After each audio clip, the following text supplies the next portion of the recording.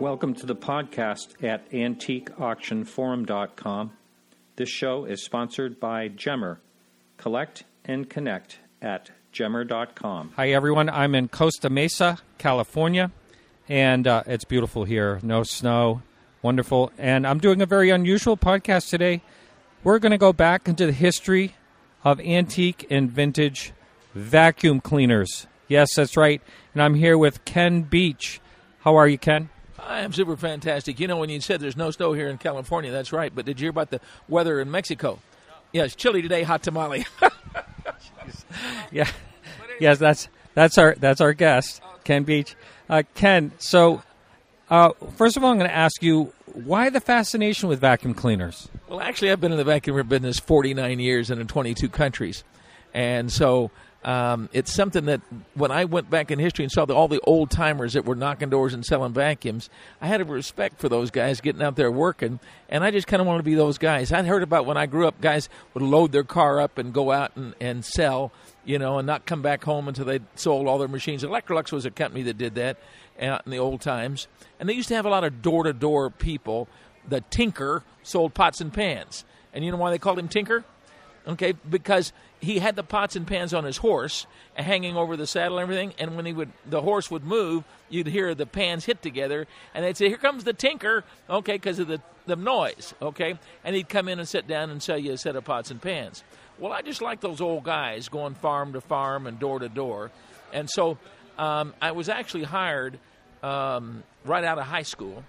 And the ad that actually hired me in the vacuum business was sleep till noon and drive a Cadillac. And I said, that's cool. I wanted to, party. I was a young guy, and I could go in. Our sales meeting was at 1 o'clock, and then we'd go out knocking doors. And so that was Kirby Vacuum Cleaners. And so from there, I spent 14 years in Kirby. I had no idea what it was. And then I spent the next 14 years in Rainbow, a water machine. I spent the next 14 years I was a vice president and in manufacturing of what's called the Fairfax, and we moved it from Canada to the United States. And all these are in the home direct sales companies. And then I went back to Rainbow, and today I'm divisional supervisor with a company called Filter Queen that's made in Cleveland, Ohio, and sold in over 50 countries. And so it's one of the things that we make in the United States that we now get to sell all over the world. And I've been in 22 countries with it. But the fascination was to go back and research some of the old vacuums and how they were originally made. Yeah, let's talk about what is the first known vacuum cleaner and how did it work? Okay, the first, actually they didn't call them vacuums back then, okay?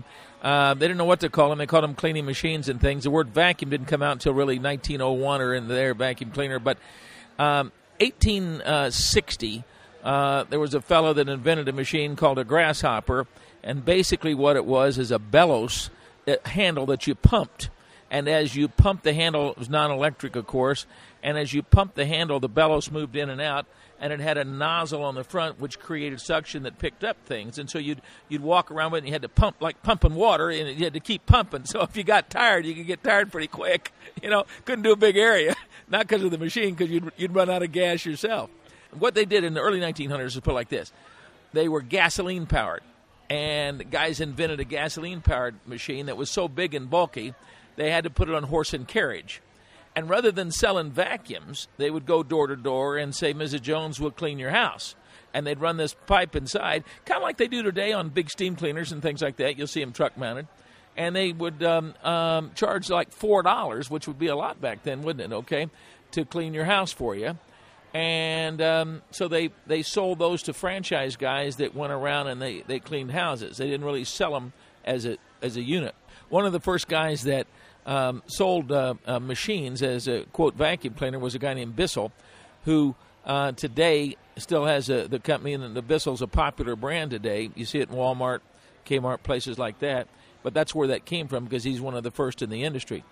Jim Hoover also had a patent early. Or Jim Kirby, okay. Well, there was a guy named Hoover, but Jim Kirby then and Hoover had a fight over patents. And could you patent a vacuum cleaner? And it went to court, and Kirby won the fight because you can't patent the vacuum. So they had the Hoover vacuum and the Kirby vacuum. But Hoover thought, well, we can patent vacuum, but you can't patent the principle. And so there's a lot of store-bought brands. and those brands became popular. But then in the home direct sales is where in the 60s, the 50s and 60s, a lot of vacuums were sold.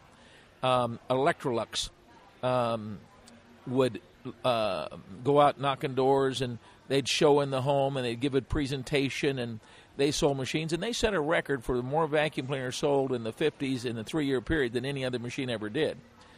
And then we didn't have a lot of carpet in the 50s.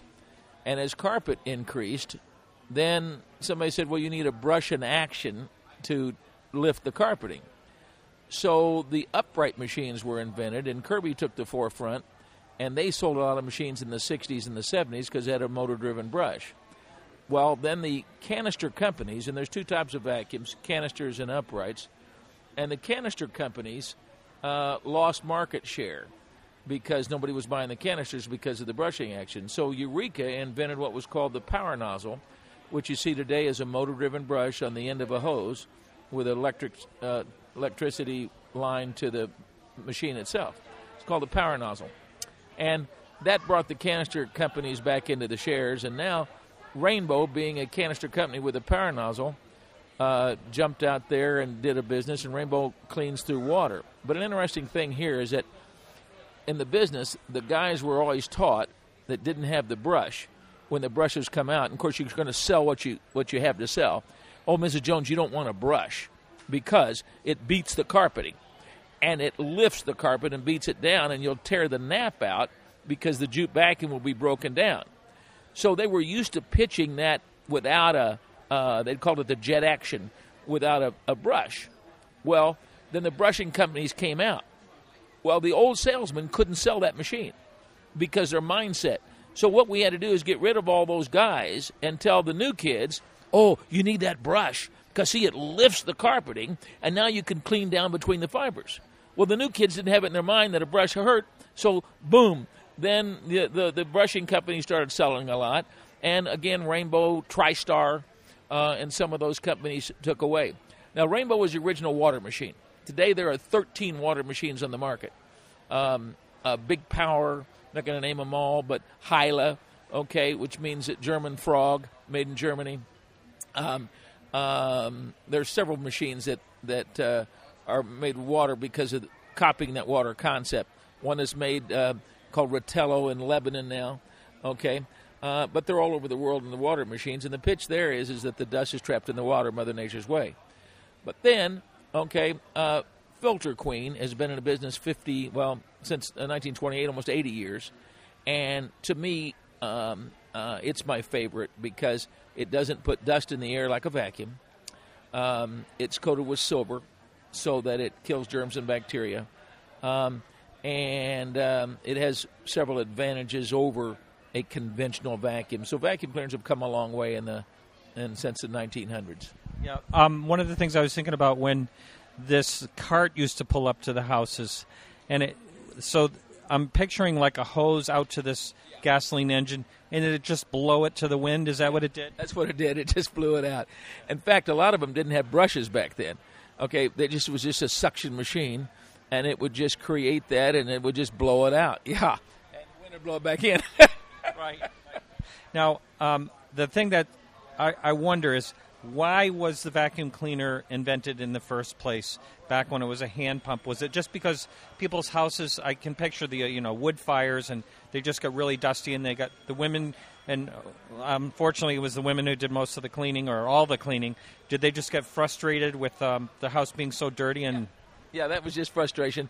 An interesting thing on that point is that in German, I've sold them all over the world, but in Germany the actual name for a vacuum cleaner is Staubsaugen, or Staubsauger. Now, Staub is dust, Sauger is to blow or to suck. So the literal translations, hey, go give me the dust blower. Okay, and that's actually what they call them, because that's what it does. I would consider you an old school salesman. Do I have that right? Yeah, I still knock doors most every day of my life. Yeah, I've done it for, like I say, 49 years, and taught in the home direct sales and marketing and for several companies, and for almost 50 years now. And there's not too many of you left, is there, these days? There's more than you think. Many of the direct sales companies try to define some sophisticated way through referrals or, quote, advertising or the computer to get into somebody's home. But honestly, probably the best way is just to go down the street and knock on the door and just tell the people, I'm in the neighborhood showing this equipment. I'll give you a little gift or a prize if you'll give me your opinion. And if we get in the house with a direct sales product, we normally sell about 1 out of 3. 1 out of 3, 1 out of 4. When you can actually give the physical presentation. Because last point here is quality needs to be told in order to be sold. Mrs. Jones is not going to stand in the store for a $2,000 or $3,000 vacuum and take an hour or 2 hours to understand it. But if she does, many times she wants that better product. And many people use price as their only yardstick in buying. And when they do, they find themselves a lot of times on the short end of the stick. Right. Now, you have a very similar, this type of sales that you're doing is very similar to what we call the door knocker or the picker in antiques. You know, and getting in the door is always a real hard thing, the cold call. But you have it down so it's you actually offer a gift. Do a lot of people like slam the door on you? No, the old slam your door in the face, you hear that, but it's not really true. I mean, it doesn't happen very often, you know. So one other question, has this followed suit, or was your father also a salesman, or is there anyone else in the family that was like, say, old school sales like you? Okay. Yeah, let me answer that. My son, which is a great kid, he grew up in this business, but he didn't really want to do what Dad did, sell vacuum cleaners door to door. So he wanted to be educated. So I said, okay. So he went to a 4-year college, and when he finished that, he wanted to go to law school. So I sent him to University of Paris, France for law school, and he went to law school, got a doctorate degree, and came back to California, went to university. Well, he went to Whittier School of Law, which is Nixon School, and got another degree, and met a great little girl in that school, by the way, and they got married. And, in fact, she's Vietnamese, okay? So the joke of my family is that my grandchildren in America made with Vietnamese parts, okay? But anyway, then he wanted more education, so he went to University of Georgia Bulldogs, Terry School of Business, one of the top business schools here in America, and got his MBA. So his MBA, JD, doctorate, and went to school with a lot of people that are now on Wall Street in very responsible jobs. Well, he practiced law for about 10 years, and then he called me and he said, Dad, I don't want to be an attorney anymore. It's too negative. He said, also, we always had fun in the office when we were knocking doors. And he said, you know, I could wear any colored shirt, and right now I have to wear a white shirt. I can't even wear a blue shirt in the office. My ties have to be approved by the partners. And he said, I have to have pictures on my desk of my kids, but they have to be approved by the decorator. And if I come in at 7 o'clock on Saturday morning or Sunday morning, I leave by 7 o'clock, they say, well, are you taking the day off? I have to bill about 100 hours a week, which means work more than that. He got his Mercedes detailed every day, and he had tickets to Staples Center, but didn't have time to use them. He said, I just don't want the lifestyle anymore that's is forcing me. And I think the straw that broke the camel's back was my mom died, which was, of course, his grandmother in Kansas City. The firm wouldn't let him go to the funeral because he'd be gone all night. And so we had it on a Sunday, and he snuck out Saturday and came back in on Sunday so he wouldn't miss too much time. But he said in the vacuum business, we always had fun, and we could play wild music in the office, and we could, have fun. It was just fun. So he told me, I'm going to quit being an attorney. The prodigal son's coming home, and he's going to get back in the vacuum business. And so his big shot MBA friend said, you're a doctor, okay, and you got more degrees than a thermometer. What are you doing selling vacuum cleaners door to door? And he said, well, you know what? I have a secure future. And they said, well, especially in this, quote, economy. So he said, if I knock enough doors, I know that I'm going to get in the house. If I get in the house 1 out of 3 times, I'm going to sell a machine. So my future's secure. But let me tell you your future. They hired you, one of his buddies hired Delta Airlines. He said they hired you at Delta because you're a smart guy, okay, MBA, and you can crunch numbers. And let me tell you your future. You're going to crunch a number someday that's going to tell them to lay you off, because that's what they do in the airlines industry, lay off people. And his buddies on Wall Street say, I can't believe you're knocking doors and selling vacuum cleaners, but you know what? In many cases, he's making a lot more money than they are, and he's happy. And I guess that's the name of that tune. So that shows you the benefit of in-the-home direct sales in the vacuum cleaner business. Well, it's been a real pleasure to talk to what I call an old-school salesman. You're awesome. Thanks so much. Thank you. Appreciate being here.